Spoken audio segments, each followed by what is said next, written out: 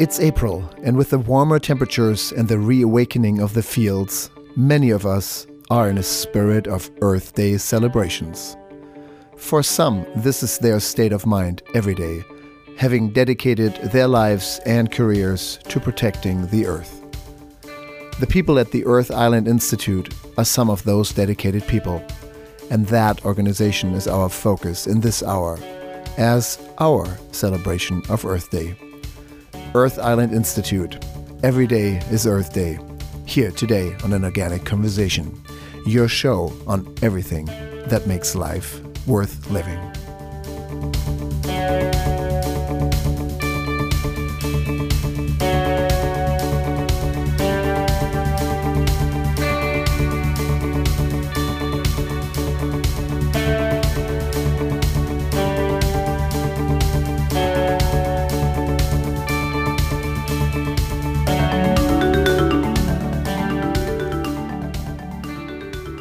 I'm Helge Hellberg. And I'm Sita Rani Palomar. I have never realized until I listened to your intro today, Helge, that Earth Day, the celebration day on the calendar, falls at this kind of critical point of the change from winter to spring. I mean, officially spring starts about a month earlier, but this is really the time when everything is in full bloom, in full abundance. I mean, we talk to Earl and we get an update on what's in season from the world of produce on a weekly basis, and we know things are springing up, if you pardon the pun, but we see this also in grass and in flowers and in sunshine and in rain and all of these things. This is one of the most abundant times of the year, or if you think about the calendar year, maybe the first most abundant time of the year. And it makes perfect sense that it's when we reflect on all of the great gifts of Mother Nature and we look at ways that we can give back so she continues to be bountiful. Yeah, I think you see it really everywhere. All the animals are out, wild animals, mating rituals. Like right now, the earth is exploding, life is exploding, everything is warming up. With the warming of the soil temperature, literally, that makes the seed germinate, that creates the soil bacteria to kick back in, it stimulates growth, grass for deer. So everything is about, life. It's super vibrant. My birthday is in May, and it was always that energy of life, of way before summer still, but definitely not winter anymore. Well, and I'm really looking forward to this interview because Earth Island Institute, which they've been around for some time, and they have done such an extraordinary work at furthering initiatives of sustainability, social responsibility, animal and human welfare. What I appreciate so much is this broad spectrum approach to improving relationships with Mother Nature and creating a healthier planet. And to speak with the guests that we have today to look at not just the ways that they support those initiatives, but the people around the world who are coming up with such intelligent ways to protect the planet and engage people in more sustainable thinking so that, just like you said, Earth Day is every day. It's very inspiring, and I'm really looking forward to this conversation. I think it's the perfect time to think about resetting your kind of Earth Day resolutions. If the start of your Earth Day year or Earth Day resolutions is every year around this time, it happens to be April 22nd this year, but what a wonderful way to renew your commitment. And it is about the Earth Island Institute in this hour, but really standing in for hundreds, if not thousands, of nonprofit organizations or even pro-profit organizations who at their heart of hearts care about the planet and are completely dedicated and exist because of that. From Marin Organic, the Trust for Public Land, Water Keepers Alliance. I mean, there are so many. Some Greenpeace, some of them you really know, and they have gotten a lot of media attention, and those names are known, and yet there are thousands that we don't hear about.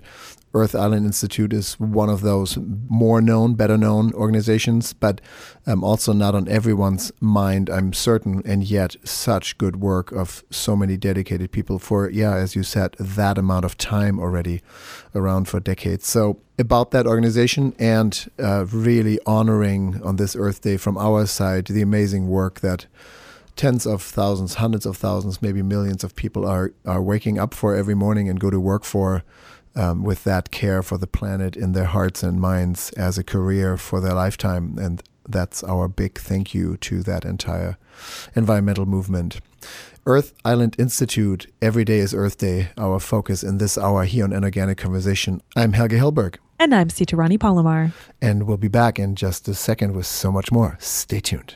Are you a chef, have a catering business, or planning a party, or simply just love organic produce? If you're in the San Francisco Bay Area, walk right in to Earl's Organic Produce. Anyone can buy directly from us at wholesale prices. You don't have to be a natural food store to enjoy the freshest and most delicious organic produce. We are located on the San Francisco Produce Market at 2101 Gerald Avenue.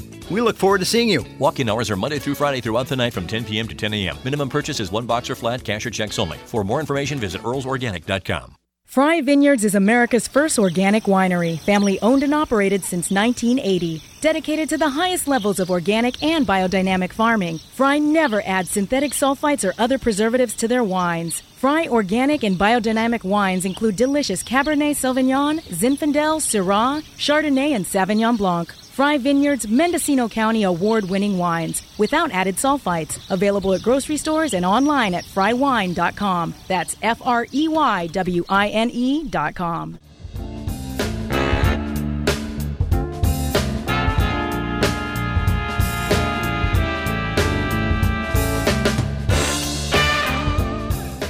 And we're back here to An Organic Conversation. I'm Helge Hellberg. And I'm Sita Rani Palomar. Earth Island Institute. Every day is Earth Day, our focus in this hour here on An Organic Conversation, as a thank you for Earth Day, or on this Earth Day, to celebrate the dedication of hundreds of thousands of people who walk to work every morning with a care for the planet in their minds and hearts as their career choice. In this case, we're talking about the Earth Island Institute.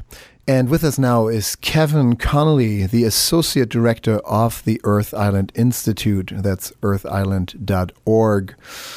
The Earth Island Institute, an environmental nonprofit founded in San Francisco in 1982 by the legendary environmental leader David Brower.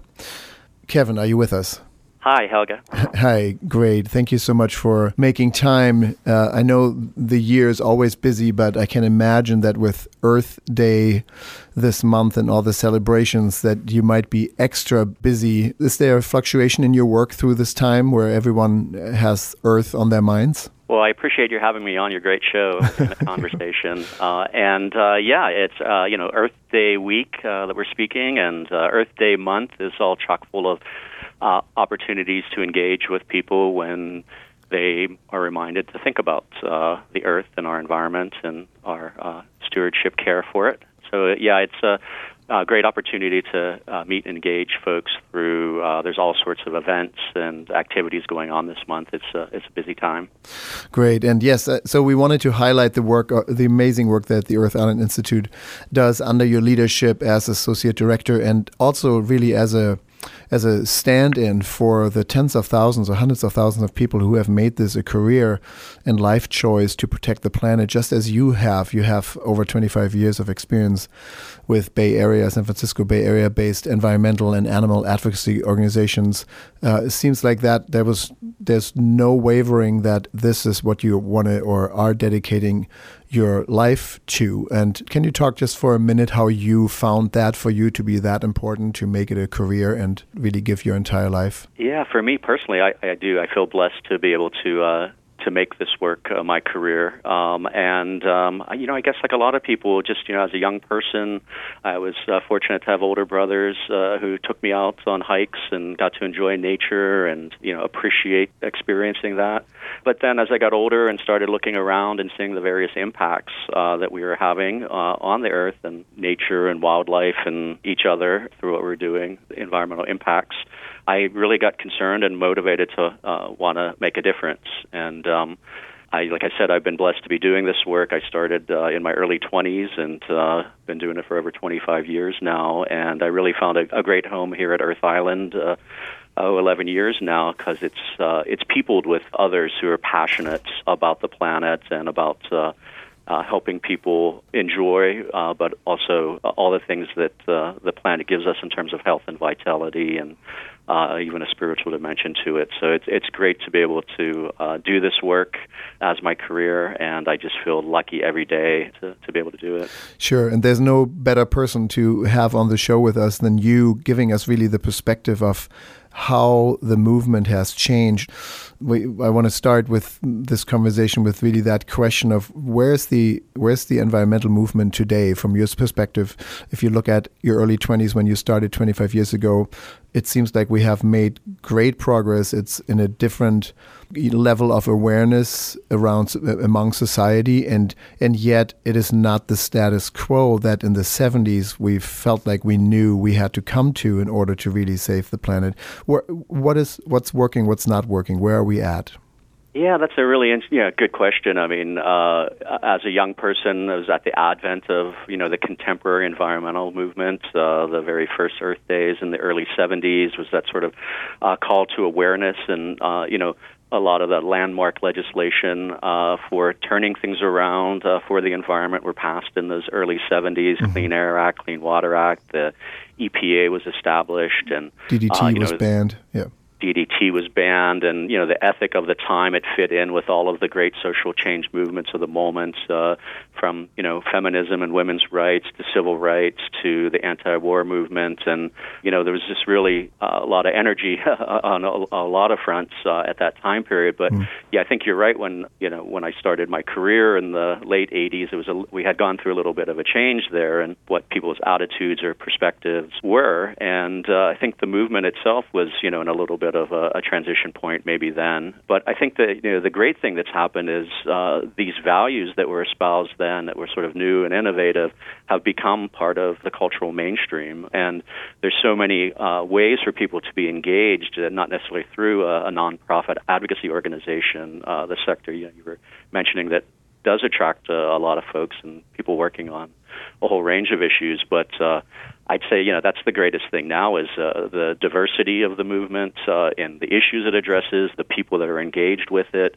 the ways to make change happen have evolved from classic sort of advocate for a regulation or, work through a nonprofit sort of petition your government kind of thing. And, you guys are really at the center of lifestyle and health and wellness is a whole, big thread running through the contemporary movement now. That's all those kind of streams came together, like we were talking about in the early 70s, and now it just sort of blossoming and manifesting in different ways. And even, on the corporate side, the business side, there's more awareness. There's things like B Corps, which I believe you guys are, and sustainability movement. And I think, just 15, 20 years ago, if, we were on the early edge of that here at Earth Island, that there's different ways to make change happen, and by engaging in different constituencies, working together with people and community.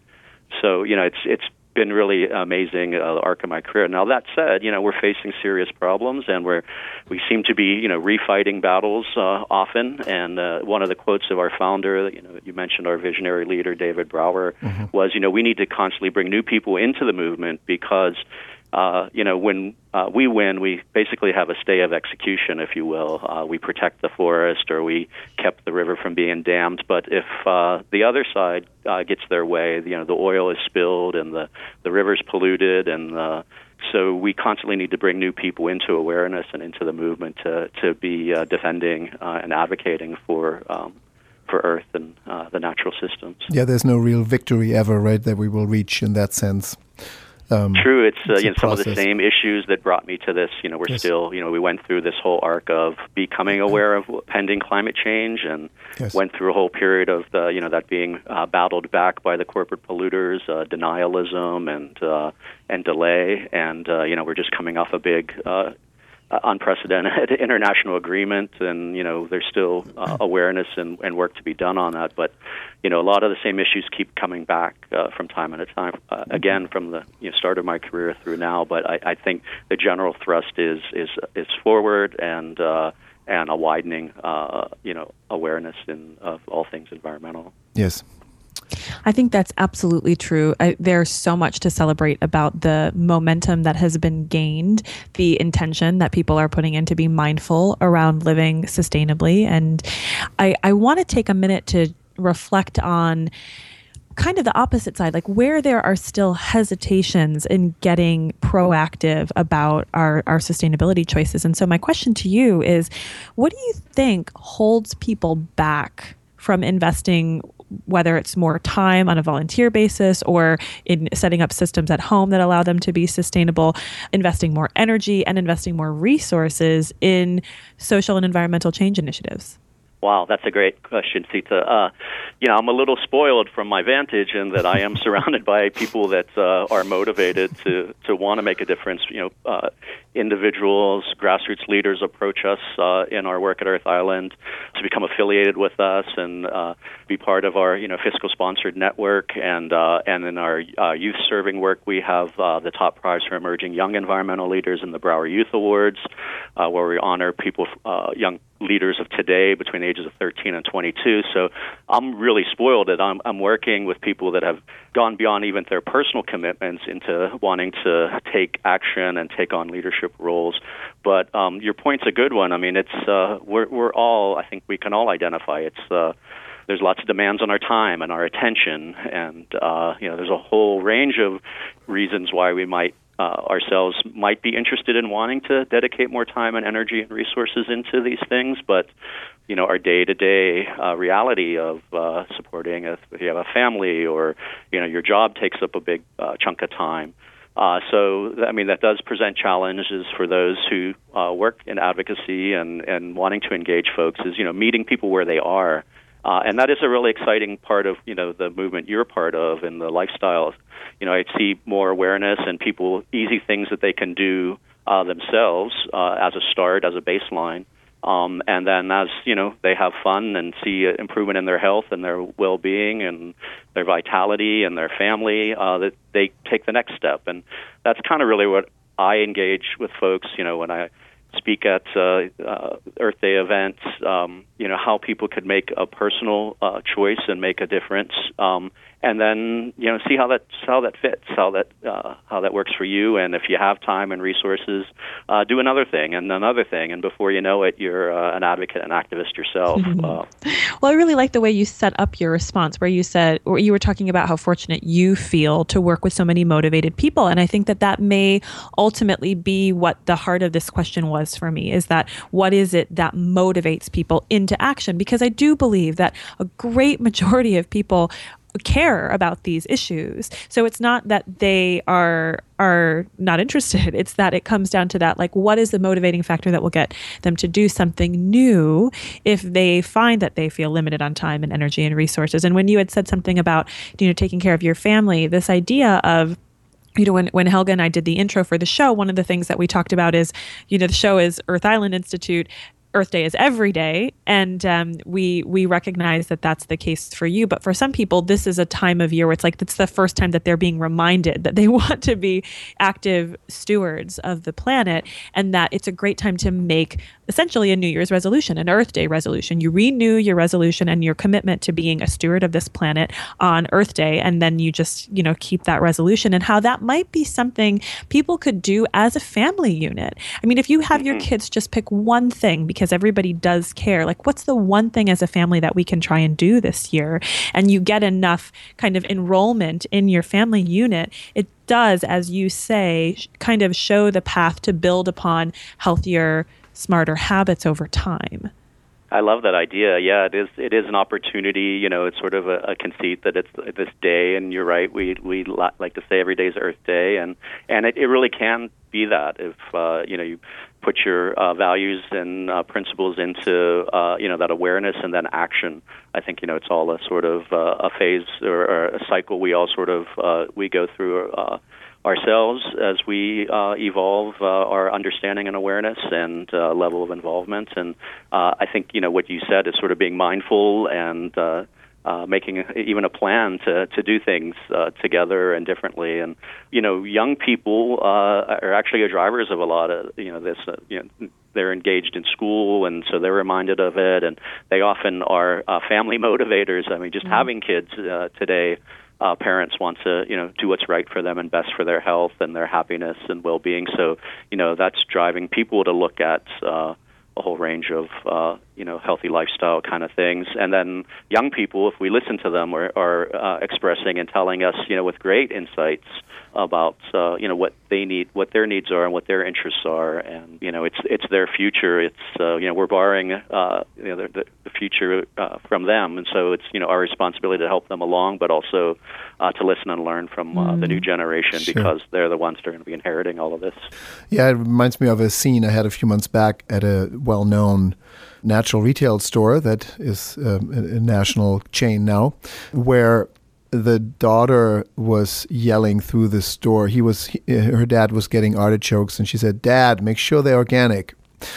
So I think as a great example for the new generation, even through school lunches, through field trips, through and organic food has such a huge ripple effect, of course, into so many other areas of social and environmental responsibility. But you're right, the next generation is absolutely here and maybe already there where we had to come to. That's where they're starting. It's an exciting, if you think about the implications of that. Really starting so far, and doing things. And, there'll be unknown challenges as we move ahead that they're going to have to face in adaptation and, just demands on all sort of the environment and resources. For sure. So it's great that, at least they're getting nutrition now. So. Yes. Well, and I think that kids really, and kids, not just young kids, like kids of all ages, really love to problem solve. They they take that spirit of looking at something like a game and they apply it into something that they're really passionate about. And, we have another wonderful example, an example in common, actually, one of our all-star favorite rerun shows we've ever done, called Youth Activists, where we had Meredith Vorva and Rhiannon Tomtishin, who created something called Project Orangs, which was an Earth Island Institute supported project. These two young ladies in I think maybe in elementary school or middle school at the time were part of the Girl Scouts and had been instructed to come up with a project that was around social welfare and environmentalism. And they were looking at the ingredients in the Girl Scout cookies they were selling, and they had chosen to support orangutans because they really loved this animal. And they saw in their research how these animals are losing their habitat because of all of the palm deforestation for palm oil. And then here is this ingredient showing up in this product that they are selling as part of their community action that they're doing as Girl Scouts. And they really created, with your support, a platform to get the Girl Scouts to reconsider the ingredients they were using and choose a more sustainable source. Well, I'm glad to hear you had Rhiannon and Maddie on. They are heroes of mine. They inspired me through their work, and they were 8 or 9 years old when they began their advocacy, and by the time they were mid-teens, they were having a global impact on the sourcing and decisions of this very large institution, and raising awareness about the greater issue of deforestation and palm oil in the orangutan. And it really just came out of that that organic experience of they loved the orangutans and had the stuffed dolls, and they started inquisitive spirit, like you said, problem solving, and went from there. And we do celebrate that every year with our Broward Youth Awards, and we're in the recruitment phase now through May. So if you know young leaders between the age of 13 and 22, send them our way. And we honor and recognize them for, in some cases they're very young when they start with their idea, and they're young achievers, and they're innovating new ideas. And I always say we learn more from them than we're actually, I think, providing them. But we try to give them ongoing mentorship and support. And we have 97 past winners now from doing this for over 16 years. It's our 17th year coming up. And they're not the leaders of tomorrow; they're the leaders of today. Many of folks, who I met in high school are now, in their late 20s, early 30s, and they're leading social change movements and organizations. And it's really cool to have a small part in helping them. What a perfect Yes, what a perfect segue to. We want to hear way more about the very work that you do every day and direct at the Earth Island Institute. We'll take a quick break. We're speaking with Kevin Connolly, the Associate Director of the Earth Island Institute, really an institution in Berkeley that has shaped the environmental movement in the U.S. for many, many decades. earthisland.org, the website. We'll take a quick break and we'll be right back with more. This, of course, is An Organic Conversation. I'm Helge Hellberg. And I'm Sita Rani Palomar. Are you interested in making healthy food your profession? Bowman College is a leader in the field of holistic nutrition and culinary arts. Their professional training programs prepare individuals for successful careers as nutrition consultants and natural chefs. Study at one of 4 locations in California and Colorado, or learn from home in a self-paced mentor distance learning program. Find out more about their classes on holistic nutrition and culinary arts at bowmancollege.org. That's BAUMAN college.org. Produce is ever-changing, seasons coming and going. At Earls Organic, we have been sourcing solely organic produce for over 20 years. Since 1988, Earls Organic Produce has been establishing strong relationships with growers and developing a deep understanding of the seasons, so you can offer the most delicious organic produce to your customers, staff, and clients year-round. For organic produce, visit Earls Organic Produce at earlsorganic.com. That's earlsorganic.com.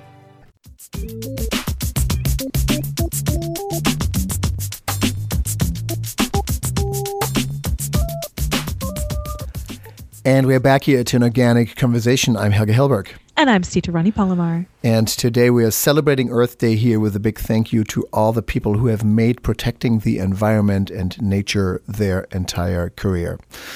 And actually, Helge, I want to make a quick correction because I said the names incorrectly of the 2 brilliant leaders, the women we just mentioned from Project Orangs. It's Madison Vorva and Rhiannon and Tom Titian. Not Meredith, Madison. Madison and Rhiannon. And standing in that spotlight of gratitude from our side is the Earth Island Institute that we chose this year. And with us again is Kevin Connolly, the Associate Director. Kevin, let's talk about your programs directly. You talked about the Youth Award. You talked about or touched on the fiscal sponsorship that you do for many projects where the Earth Island Institute assumes fiscal responsibility and lets young leaders, or really any project that is worthwhile, run with it. They don't have to form their own nonprofit, but they can enjoy the Earth Island status as a nonprofit. What is the mission overall of the Earth Island Institute, and what criteria do you use for projects that you choose? Yeah, Earth Island is a unique organizational model. You mentioned it's termed as fiscal sponsorship, and really what we are is, we're a hub for grassroots leaders to apply their campaigns and whatever their passion and expertise is without having to worry about the bureaucracy of running a nonprofit. We provide a range of support services. Basically, we centralize the bureaucracy so they can pursue their work and their fundraising activities with our support, and follow their passions. Mm-hmm. And we take care of that stuff that most people don't want to. The important stuff that you have to do to run a business, run an enterprise. And we give them a range of support services. Overall, we frame what we're doing as we're growing environmental leadership, and it's all with the intent, the mission to support the biological and cultural diversity that's required to sustain a healthy, thriving planet and for the people. And we primarily are a fiscal sponsor. We currently support the work of 70 projects. Since our founding in 1982, we've had nearly 150. So sometimes people will come to Earth Island and operate under our fiscal sponsorship, and in a way we're an incubator for social entrepreneurs, and sometimes they get their own identity and they scale up and decide to spin off in that way and become successful projects of their own. In our history, we've had such notable organizations organizations start under our umbrella, including Rainforest Action Network and International Rivers, and others have been with us for 30-plus years, like our International Marine Mammal Project. We're probably most known for our whale and dolphin protection work at Earth Island. Our Sacred Land Film Project has been with us for over 30 years. So we have a whole range of experience, and we've been seeing a lot more demand for our services in the last several years. We relocated to the David Brower Center in Berkeley from San Francisco, where we were founded by David Brower. And it's great to be in a LEED Platinum Green building, and there are other great environmental organizations here in the building with us, like Center for Eco-Literacy and Friends of the Earth. And it's a great meeting space, a hub for the environmental community here in the Bay Area. So in addition to providing support for the projects, we do public education efforts here at the center and through our quarterly publication, our Earth Island Journal. And as we talked about before the break, we make a special investment in youth leadership. I think it's another unique aspect of Earth Island.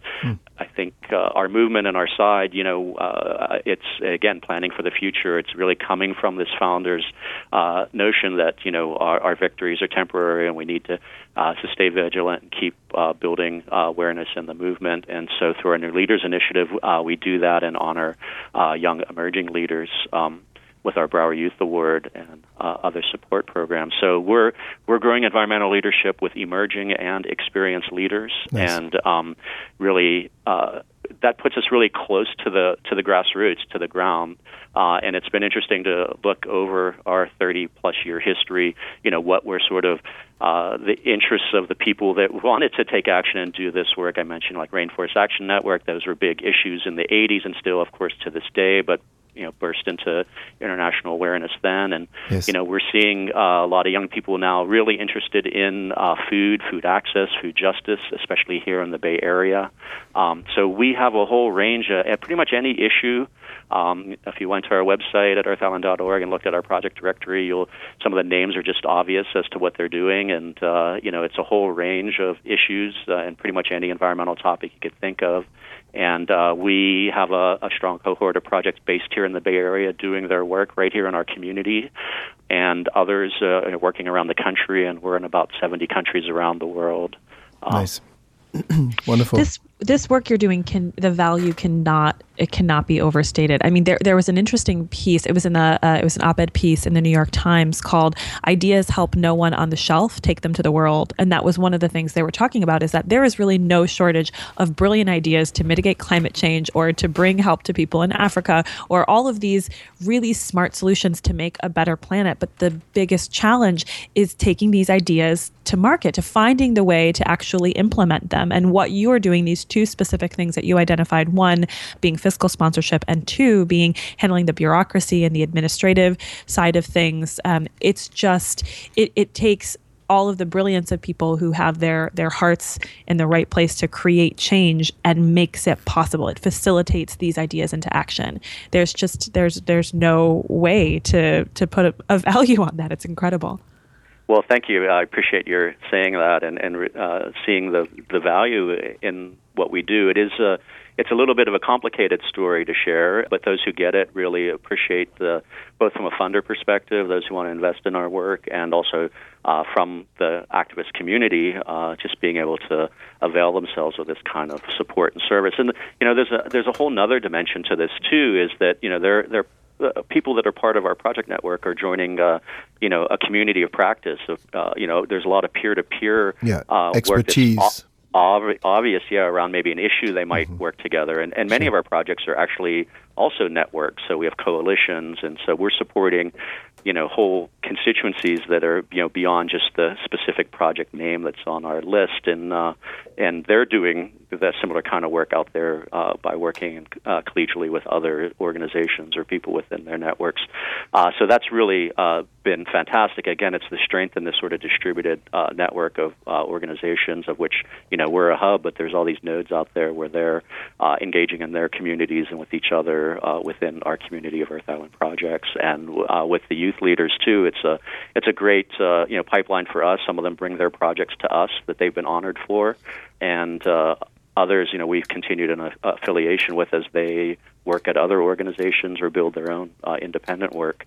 So it's got all these great sort of feedback loops, if you will, where we're learning and sharing and helping beyond sort of the direct kind of services we provide, managing people's payrolls and their bank accounts and staying, street legal, if you will, compliance with, the government entities that require all these kind of things. So. Again, we're speaking with Kevin Connolly, the Associate Director of the Earth Island Institute, really giving the framework for emerging youth leaders to make their ideas real projects and successful here in the San Francisco Bay Area, throughout the country, and even around the world. And not even just youth leaders. I mean, all kinds of, for people from all walks of life that are doing this great work. Yeah. Thanks, Sita. I mean, we do talk about intergenerational sharing. It's teaching without telling, and we want to listen and we want to have it be respectful dialogue. Because I think the challenges we're facing, there's no one good idea. As you mentioned, there's a lot of great ideas out there. We try to focus on, success. We like the visionaries, but also the practical reality of can they pull off what they are envisioning doing. And, you asked, how we vet projects, how we look at, what a fit is for Earth Island. And, that's a big part of it, how we evaluate folks is, we take risks on people. Some fiscal sponsors require a lot more experience or even money in hand. And we feel like if you have the vision and the passion for it, and we think it's a good idea and a good fit for us, we're willing to take a chance. And those kind of investments, those bets, if you will, have paid off for us with really great innovative leaders. Yeah, can you expand on that just a little bit more? Our show's listened to in 134 countries, and if there was a youth leader with a great idea about some improvement somewhere in the world listening to this, I'm sure it's on earthisland.org, the website explained. But can you distill that of if you had advice to somebody who's thinking about approaching a nonprofit or maybe even the Earth Island Institute with his or her project, what's the biggest advice you have for the project and for the person even more so? Well, I think if you have an idea, I think it's true in any kind of venture that you might do is don't wait, pursue it. If it's your passion, if it's something that's you feel you have a unique sense of how you can make a change happen for the better. All hands on deck. We need people that are thinking and also people that want to do. And our youth program, the youth do work internationally, as the example you provided, Maddie and Rhiannon in Indonesia, but it really is for youth based in North America. Presently, we envision having a youth honoring recognition for international youth. Our projects, of course, we do work internationally. We are around the world, and we have different locuses of emphasis. And as I mentioned, that sort of have changed depending on the projects that are with us at any given time. But we, we're open and ready for the conversation as people sort of think about. We're seeing a lot more of this around business sustainability too. Some people are thinking, is my venture a for-profit versus a nonprofit, which is really a whole new notion in the last decade or so, where there is even an opportunity to make a social impact through conventional corporate approach. So a lot of what we do in our evaluating is just talking to people, making clear what it is we provide, what we don't do, what those parameters are. But also we help a lot of people just sort of in that thinking stage about, is this something that is viable? And what context should I do it in? Is it a for-profit, sustainable business, B Corp kind of thing? Or is this really an advocacy, nonprofit, educational? And where can I leverage change, best with whatever that idea is? So we're seeing a lot more of that. So, of course, we have a lot more conversations than people that actually apply. And then we have more than apply than we bring aboard. And we are sort of facing our own internal sort of capacity issue, and we're out there looking for support for this idea and notion too, because as we can serve more projects, but also enhance our service offer to the projects to help them be more successful, we're always looking at ways of doing that and innovating and growing our organization as well. So I guess my one word of advice, if you're interested and you have a passion for it, don't wait, do it and explore all your options. And if we're a fit for you, we're happy to help talk. Just like we need biological diversity, we need cultural diversity. The Western perspective isn't the only way forward or solution. And, when we work internationally, particularly, we want to be mindful of that. It is inspiring, and I'm way more hopeful. I was hopeful before, but I'm way more hopeful about the environmental movement now, having spoken with you. Earth Island Institute, every day is Earth Day, in celebration of Earth Day this month, and every day, hopefully. We dedicated this hour to celebrating the Earth Island Institute on behalf of the environmental movement for its leadership. And with us, Kevin Connolly, who made time during these busy weeks. He's the Associate Director, earthisland.org. That's really true. I can hear your enthusiasm and positivity. We are out of time, but I do want to hear in like a minute or less, what is your take on the future of the Earth? Like, if you really, from where you stand right now, it sounds like we'll figure this out. You have to remain hopeful. I mean, the Earth is going to be here, and it's really up to us how we choose to be here together on this planet, or we're not going to make it unless we all sort of do our part, and whatever little bit that can be, as we discussed earlier, to getting more active and involved. But the time is now, and we can turn things around and have a healthy, thriving, sustainable future for everyone. Lovely. Thank you so much, Kevin, for joining us, for making the time in your schedule. I know this is not an exaggeration to say that these weeks, you're always busy, but these weeks, this is Earth Day, and people are awake and aware, especially in April when the spring crops are coming back in, that, yes, it's the Earth that's at stake. And thank you so much for your dedication and your career to this movement. Well, thank you so much. I really appreciate that, Helga, and thank you, Sita. We hope to have you back on again and talk more about the great work that you're doing. So we'll do it again soon. Okay, until then. Okay, Take care. Till then. Thanks so much for joining us. You too. You too. Take care. Bye. Bye, Kevin. Bye. Kevin Connolly, Associate Director, Earth Island Institute, who joined us today from Berkeley, California. That's earthisland.org. We're moving from Earth Island Institute and all the things that all these amazing people are doing to things that many of us are doing every day, which is to eat organically. Here's the update from the world of healthy fruits and vegetable produce is our topic. And here is what's in season.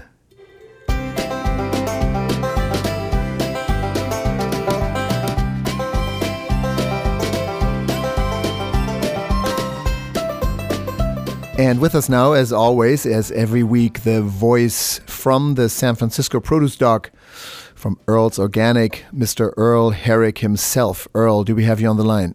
Hello. Yes, you do. You got me clear and bright. Clear and bright. Welcome to the show. Hello, Sita. Hi, Helga. Hi. It is Earth Day. It is summer, spring, warm temperatures. The earth is waking up. What's happening on the produce dock? What's popping every day? I'm sure a new color is entering. Yeah, and it's only going to get more of an avalanche as we get into summer. We're right in this beautiful, beautiful time. I mean, if you've taken a drive lately, just gotten into the interior of California and to the beautiful hills, and everything is just exploding. We finally have green hills back, and the green is not just green; it's iridescent. The beauty does not rest just outside. I'm walking through one of my walk-ins the other day. It's a cold box where we keep our berries, and I announced to anybody around, this was the first perfect day of berries. We had blackberries, blueberries, raspberries, and strawberries, and that's not uncommon to have all four, but they were beautiful. They were in pristine shape. They were glossy and full color, and they were full of flavor. Granted, the raspberries were from Mexico, but everything else was Californian. And it was a fantastic display of the present and how it's going to keep on going through the season. What a wonderful tapestry. I can actually envision. I mean, I've been to the walk-ins at Earl's Organic Produce, and I know that they are colossal. They are big. They are pristine. And I can see all of these boxes and palettes of bright colors. And like you said, glossy, you know, how that sheen from really plump and well hydrated berries, what they look like. And I also know you came to the studio a few weeks ago with the most incredible blackberries at a time when I felt like, we were used to getting them in August, and these were big, they were juicy, they were sweet, they were some of the best blackberries I've ever had. So I can only imagine how excited everybody must be at Earl's right now. It is so great. I mean, those are those moments, and there's many of them which continue to inspire and remind you of why we're doing what we're doing. It's also been a great spring because we've had a fair amount of hydration. When I say fair amount, it's really just normal, but we haven't had normal in 5 years. So the produce is loving it, and we're back with the regular interruptions that rain carries with it. And it's worth noting because rain really affects berries. And I want to focus mostly on strawberries. You sent us an interesting email in that regard with a photo of 3 different berries and the way they developed. And we might want to put that up on Facebook, actually. Interesting. One is kind of pale, has a little bit white underbelly, like a little bit of white. Three strawberries. Yeah. Smaller, could be the variety, but it doesn't have the color, it doesn't have the rich redness to it, a little pale. The next one, similar in size, fairly small, better coloring, but still like a lighter red, like a lighter lipstick red. And then almost like an orange red, like that pale orange red color. Yeah, which is actually what you see a lot in stores. And then there's this perfectly ripe, dark red, but not shriveled by any means. Usually, if you see those in the store, they might have gone over already a little bit. This one is shiny and perky, and it's still dark red. The calyx is completely expressed, that little green crown. Fuzzy crown on top. That is an amazing strawberry. From a consumer point of view, you don't often find those perfect ones. They're either not quite ripe yet, or as I said, when they are that dark, they already had 1 or 2 days too long on the shelf. What do you do with those, or how can you make sure you find that they don't ripen on your counter anymore if you buy them not ripe enough, right? They have to be picked perfectly. Yeah, let me go back, and the reason I sent you this was really about what a grower does when he knows rain is imminent. And, the growers are fanatics about weather. Sure. And a berry grower, when it rains, it affects it. So when he knows it's going to rain the next day or that day, he's going to go out into the field and pick these 3 stages, meaning the big, perfect, ripe one he's going to pick anyway, whether it's going to rain or not. That's the one he's picking, getting into the box, shipping right away. Mm-hmm. The other 2 represent different stages of ripeness, as you noticed, the color, but also the size. So they're the same variety. They're just a several days away from that full ripeness. But those 2 need to be picked because left on the plant as it rains, they're ripe enough that they're going to sustain damage. So you're saying they might be yummy, but they don't have quite the sugar yet, but they had to be harvested. It was not like trying to throw some immature product out. These are maybe a little early, a few days early, but in order to prevent the loss of that field, they had to be harvested. Well, let me further. You're right. Further explanation is those 2 are not going to be quite as yummy as that full ripe because they're taken a little premature, but they will color up because those other 2 less ripe berries will be held back a day, and being held back one day, they will continue to respirate and gain some color, but they won't have the flavor of the other one. So it's kind of a compromise for the grower going, I have this money into the fruit, it's out there, it's not terrible. Yeah, it's not the perfect one, but it's going to be acceptable. So gotcha. So that's one thing to understand as a consumer when you're buying. When you see that smaller berry, when you see that lighter color, that's definitely parallels with what we've been saying all along. You want good size, full color fruit that's going to give you the flavor you're looking for. What can people do at home with that? Like if they know this berry should have had 5 more days, it had to be picked because otherwise the farmer would have lost it. Can you leave it out for 6 hours, or can you put it under a heat lamp? Like what is that? Because so many people have heat lamps in their kitchen. Yeah. You're going to have tan berries. Yeah. First of all, you could probably leave it on your counter. Again, berries, like any fruit, if you can eat it at room temperature, is that much more flavorful. And to give this an opportunity to create as much flavor is best for it. It really depends upon the individual. As we all know, you and I, the three of us, could be sitting tasting the same thing, and we'll have different expressions of sweetness and sour and tart. So for some people, it's going to be fine. For other people, it may be a little less. So maybe you put that in with yogurt, with other fruit. Maybe you don't eat it fresh. Maybe you put it in a smoothie. It will give you a couple more days' life because it won't be quite that bursting with ripeness. Know that it's just not going to be quite as wonderful as you may have wanted it to be.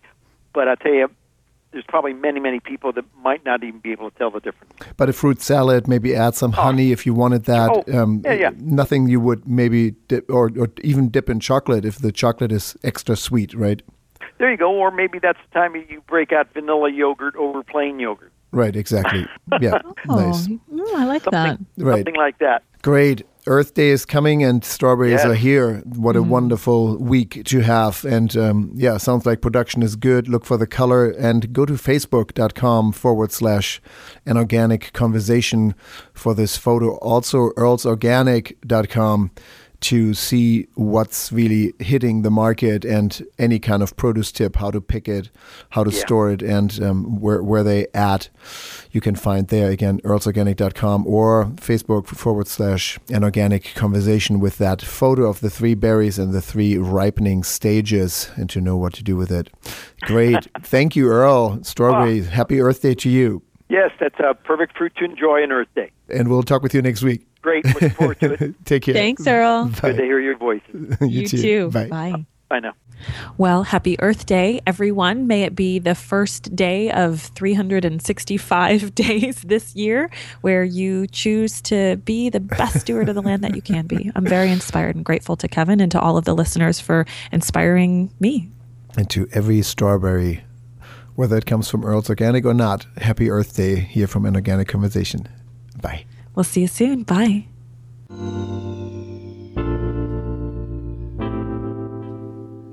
An Organic Conversation is a proud production of the Organic Media Network. Associate producer, Kristen Ponger. This show would not be possible without the ongoing support from our listeners. Whether it's $1 a month or a one-time donation, please consider becoming a patron of An Organic Conversation. For more information on how to support this program, please visit patreon.com. That's patreon.com/An Organic Conversation. Thank you for your contribution. An Organic Conversation is made possible through listeners like you and the fantastic support of our underwriters.